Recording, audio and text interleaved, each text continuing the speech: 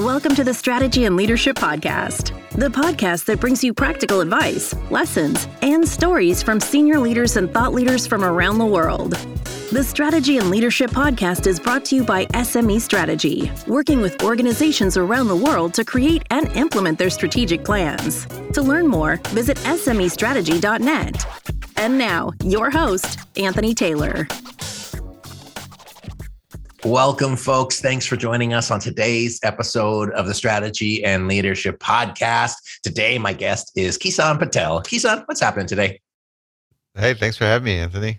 Awesome. I'm excited to chat with you. So Kisan is the founder and CEO of M&A Science. What does M&A Science do, and why should our listeners be super excited about it? We do a few different things related to mergers and acquisitions. Our business originally started as a software product where typical founder story, I worked in the industry, took inspiration from the software space, particularly how software engineers were using these project management tools to manage developing software, and thought, why not something like this for M&A? That's what led to starting our first product, Deal Room, in 2012. And that product evolved. We started with managing the diligence process. When you start pursuing a deal of a company to acquire, you do a lot of diligence to make sure what's represented is accurate, identify the risks. We built a workflow to manage that, then evolved into managing the whole integration process, which gets even more complex once you close the company and we need to integrate these two unique entities together. Then we added pipeline management functionality and became a full lifecycle management solution. Along the way, with the encouragement of a friend, I got into podcasting, and we took our own spin in terms of leveraging a podcast to enable industry practitioners to be able to share lessons learned. And that evolved into a full digital media business that we run today, where we host a series of events. We have over 350 published blogs, ebooks. We have 2 published books. Notable one is Agile M&A, which is based on case studies with Google and Atlassian, how they use agile techniques stemming from the engineering culture, applied it to M&A with great success. We published that book as a framework to help other organizations move from their old school traditional approach to agile so they can get better results on their deals, shift their focus from the numbers to more about the people, so you can get people aligned around goals and priorities. And that's what we do today. Our business is comprised of about 5-6 different business lines, all around either educational resources or technology. Awesome. I love that. I think it makes it really easy for people to not only adopt and understand M&A, but also understand like what makes it successful. Because you've seen, no doubt your share of successful mergers and acquisitions and ones that are not successful. And I think the common theme between those is the people. So I really like that, not only agile approach, but people approach. When we first started chatting today, like prior to the show recording, we were talking about, kind of like the M&A finance world for most people that were kind of bred into it, and then kind of approachability for people who want to better understand M&A. So there's a lot of our audience here. They're growing businesses. They are evolving in their careers. What are some of the things that they should, understand about M&A that might not be so commonplace in terms of information? When we look at what M&A is in the grand scheme of things, they represent the largest transactions that happen in the world. They're also the largest magnitude of change management an organization will go through. And I think that's when we look at why deals fail or slip up. It's typically geared towards executing the change. When you go buy a company, especially in today's competitive market, you can't just buy a business, expect it to just hum along on its own and make returns for you. It's a highly competitive market.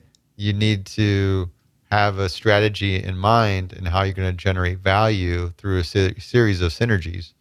Are you executing on cost synergies to reduce costs, combining different functions between entities, or are you going to create new revenue streams and expand with revenue synergies?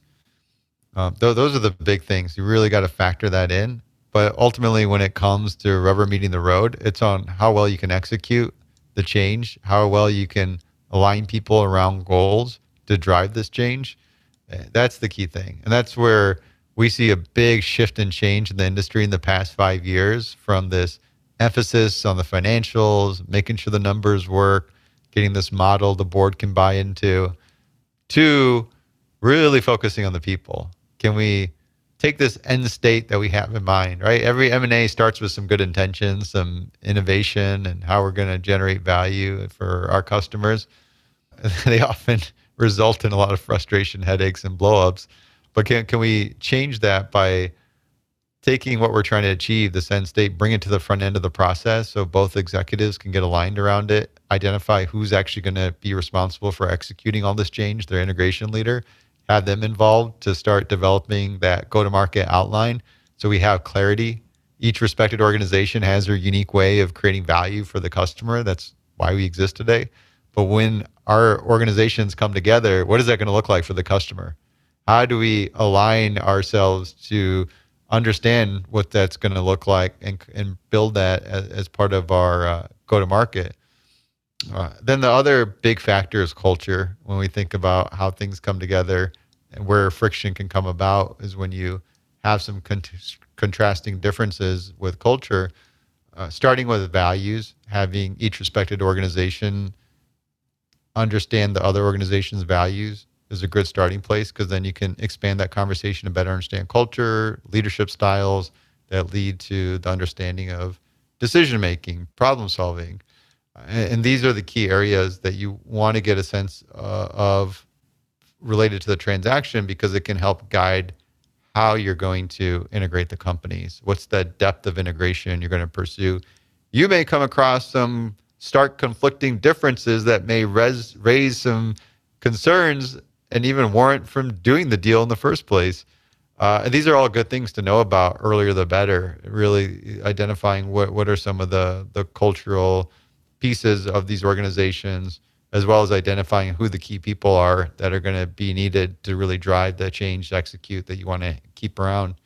These are all key things when it comes to making sure that the process is focused on the people. I think there's this, we always think about diligence when you have the buyer coming in and they're peeling back the company, trying to understand all the processes of it.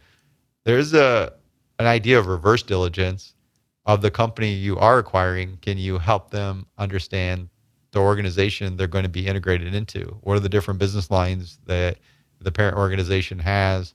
What do they do? Where are they going to fit into that? And what that's going to look like?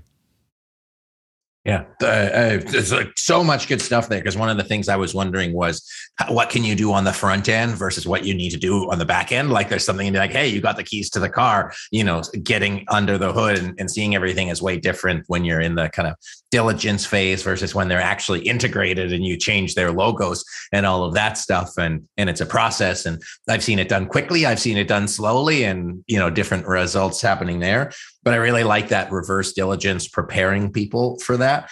And then looking at saying, hey, trying to think about what it looks like both for the customer end state once we complete this, but then also what does it look like for the culture? So having that final piece in there.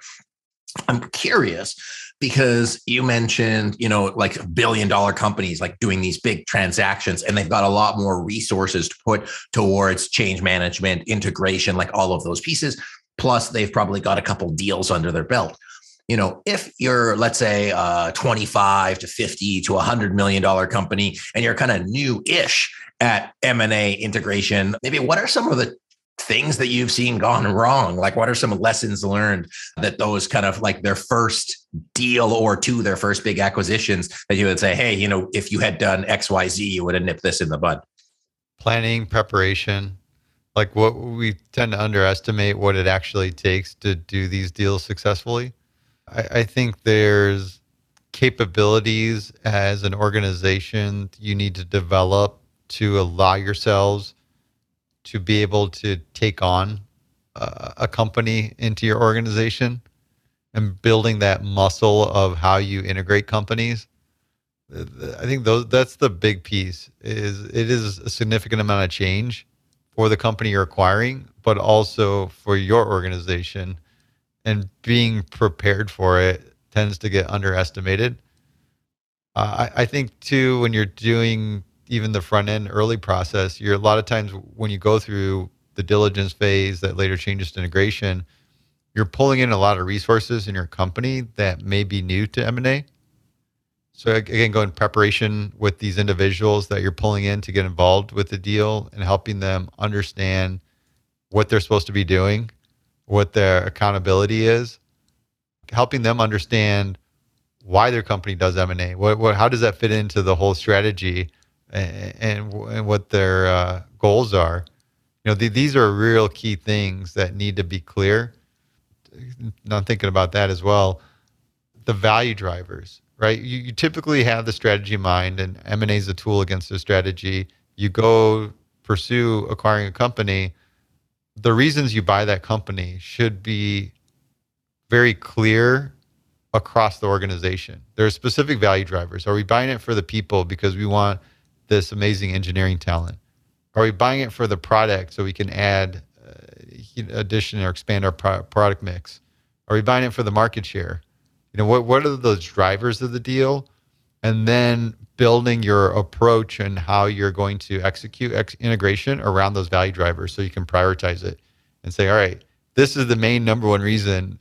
First thing comes first. Let's really, really focus on capturing the value around this number one thing that we bought this company for. What ends up happening is we overplan a lot of this stuff into checklist, to-do list items. And next thing you know, you're pulling people in and they're tackling this massive checklist without a clear understanding of why. What does it roll up into? And then it gets confusing because you're not enabling people to really make those decisions. And that's a big part of making all this change is there's a lot of decisions that need to be made at a fast pace. And if you haven't prepared leaders to do that, you end up with a lot of these issues, friction, confusion, and folks getting frustrated, burnt out, and eventually blow up, quit their job, and take a lot of value with them.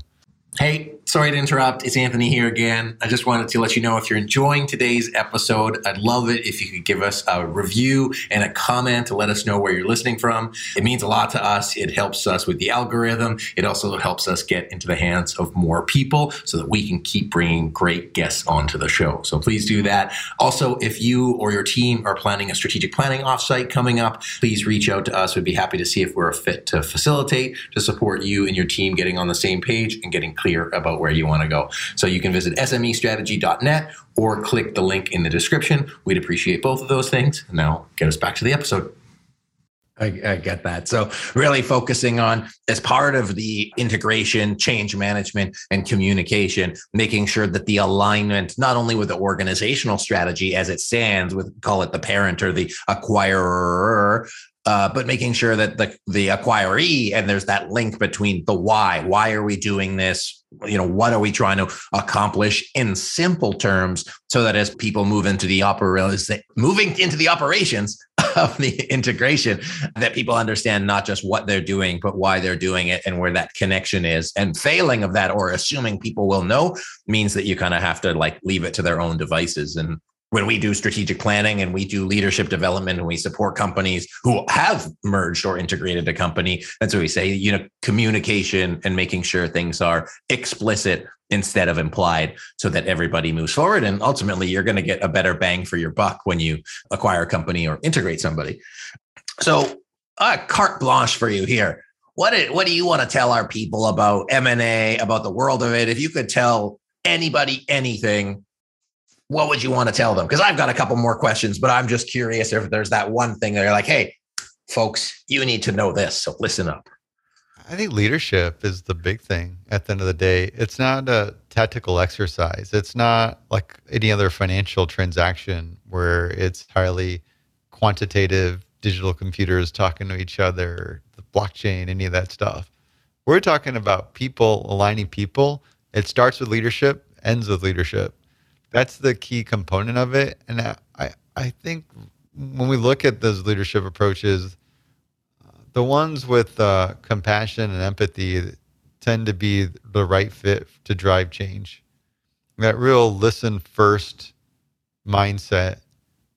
I can get in this conversation with you right now, Anthony, and be the subject matter expert that I know all things M&A, but can I put that to the side? Can I assume what I know is wrong, or I know nothing? Learn some things about M&A from you. There is some things. Can I shift my focus and intently understand what you're thinking about, how you're feeling, why you feel that way? It changes the dynamics of the relationships that we have. because now I can understand your goals and challenges, understand how I can align to help you with those goals. And then it changes the way our relationship is forming, because you're going to be more receptive to some of the ideas I have because I took the time to really listen first. And I think that tends to get forgotten. And when we do these M&A deals, we tend to make it this exercise of scrambling to get a bunch of to-dos done. Well, that's not it. When we're talking about the real focus on people, you got to stop and put the person first, understand where they're coming from, and you'll learn a lot. Because if I'm buying a business and you're part of this team and you're now going to be part of my team, I want the best from you. I want the best, and I need to understand where you're coming from. Say, hey, Anthony, this is my goal, is to make this a win for everybody. What are some of the things that we could do to make this a good win for everybody?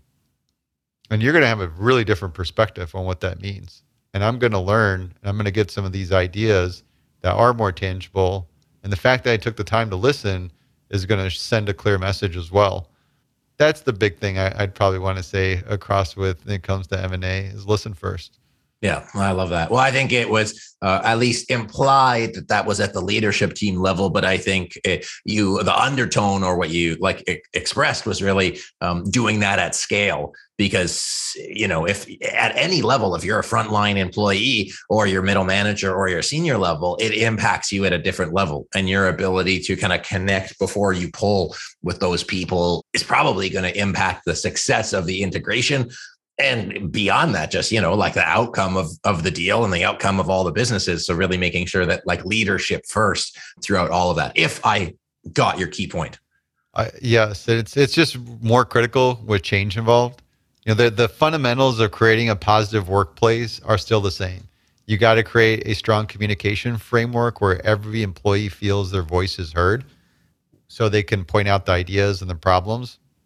And then also acknowledge achievements across functions. And then the last but not least, create an environment where your team feels they work amongst friends. And that's where we have these social events and things of that sort. Those fundamentals still apply when you want to create a positive work environment. You're not getting away from that. It just becomes even more critical when you're actually driving change, that you have to be very proactive in that manner so that people don't feel they're left out, they're in the dark about things. People can surprisingly take bad news well. They, unsurprisingly, don't take no news really bad. So you just, whether it is the way you communicate, even with an M&A transaction, there is some good and bad. Yes, there are probably likely going to be some layoffs associated with this transaction. That's just what's going to happen, because part of the strategy is creating value by combining some of our activities or functions together. But we also have opportunities that are going to be created because we're going to be expanding in these different directions. We're going to be creating new roles. So even if somebody's going to be impacted by this, we're here for them. We're going to support them by either helping them identify other roles in the organization that are now emerging that they could be part of, or if it's outside of this organization, we're still going to help support them to transition into a new role. We're not going to leave people hanging in a bad spot. That simple communication where it's just like, layoffs are going to happen, or I heard there's a rumor going around. It gets a little unwieldy, and that's where it's important to have that level of communication, that even if it's bad news, you can still communicate it and at least give people that news coming from the source of truth, that then they can then digest and have a better association with that trust. And that's the most important thing that you want to develop and preserve, is trust with the team. Yeah, absolutely. And we've got a couple of great podcast guests prior to this one that talk about communication and communication structure. So how to move that forward. So check those out. I've got two questions for you before we finish these on, and you can answer them kind of in whatever order you want. One is, when you look at a typical merger acquisition or change management effort when integrating two companies, what's it like a timeline for that? Like, what would be reasonable so people can kind of not underscope what they need to do? It's obviously not going to take 2 weeks. It's going to take a couple months. So what is your experience there? And then two, as you put your kind of foresight hat on, what do you see in the kind of business trends, whether that's the world of M&A or just, organizations as a whole across your area that you work in, what are some of the trends that you're seeing that our leaders might want to be aware of? So two-part question, and I'll let you take it from there. The timelines, it varies, right? If you're on the buy side or sell side, I think I would theme it up in one thing is that it's a big decision to make. And the more time and consideration you put into these big decisions, the more likeliness you'll have to make better decisions. When you're impulsive and you rush things, you're more likely to make bad decisions. I can promise you that from personal experience. So when you're going to go sell a company, take your time, build out the strategy, understand what are your goals. Is it objectively to get the highest price and that's it? Or are you looking to put a good home for your people so that they have good career futures? That's going to sway who you'd sell this company to. So understanding that, do you want to take the time to get to know these potential suitors? And you might already have in mind that there's 3 big companies in your space that tend to do most of the acquisitions. Do you want to take your time to get to know them? Do you want to play the long game? Maybe entertain some partnerships and really get a good fit and feel to see culturally how the organization is going to work together and how well that acquisition would look like. If you got your time on your side, you can really take a lot of these different considerations and test out things, sort of do the dating, if you will. On the other side, if you want to compress and create a very competitive auction process, you can work with an investment bank, and that's typically what they're good at doing. They'll create it. Be mindful that you could potentially ward off certain buyers because they choose not to participate in that kind of aggressive process. When you do have an auction process, you tend to compress your timelines significantly and how you do diligence, how you get to close. And then once they get to close, the banker takes their cut, and then you're left to figure out how these entities are going to come together.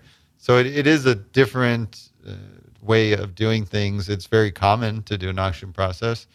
That's what creates that competitive environment. But then, I said there's factors to keep in mind. So there's part of that where how you put your consideration could shape your timeline on the buy side of the transaction, very, very so. And when you're on the sell side and the buy side, it's very similar. On the buy side, when you go purchase a company through an auction process, you're meeting the timelines. You have to act aggressively and do that, and you're taking more risk because you're not going to be able to do the full comprehensive diligence you would if it's a deal that you're working directly with their management team and you're working together and you're bringing up these things and saying, hey, here's the time frame that we'd like to do. This allows us to do diligence. This allows us to plan integration, get you guys involved, working directly with the other team, giving them more information, the transparency, build a relationship.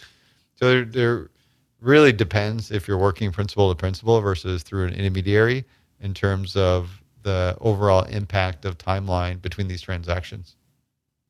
Got it. And then in terms of the integration piece, are you talking like a year, 2 years, or it just depends? Big variable there. What are we integrating? Why are we integrating? What's the depth of integration? We may do a very, very light little integration. It could get done in a number of weeks. We may be doing a full integration and it could take much longer, take several months. We could be 2 large entities that are almost like a merger of equals coming together, and that could take several years to combine those entities. So there is a lot of complexity when it comes to integration, and it does vary quite a bit depending on what exactly needs to get done and what's the overall strategy of how we're going to integrate. Cool. That makes sense. I think, there's no one size fits all, and it depends on the size and scope of what you're taking on. And I think, as you had said earlier, don't shortcut the process because otherwise, you're the only person who stands to lose from that. So that and your people, of course. And then, so what are you seeing in the M&A space moving forward in 2022 and beyond? We talked a little bit about the people approach. So that's a continued thing that we anticipate is, hey, these companies are made up of people. At the end of the day, it's all about people coming together in these organizations, and you need to prioritize that. That we'll see continue. I think practices, we talked a little bit about agile, and that's things that we're seeing a lot of significant results when you can create this iterative process around focusing to respond to change as opposed to creating a massive plan. So that's another trend. I'd say the technology side is getting interesting, where we've seen some early tools of contract analysis for the legal space. I see some of that stuff where you can take that technology, simplify it, so a regular consumer or practitioner could use it, but to be able to summarize information. I think that's a big part of doing diligence is you're analyzing a lot of information, but if you can use some of these machine learning type of products that help you summarize information so you can get through it, get the key insights that you're looking for a lot faster, be able to dynamically ask general questions and get those answers on the fly.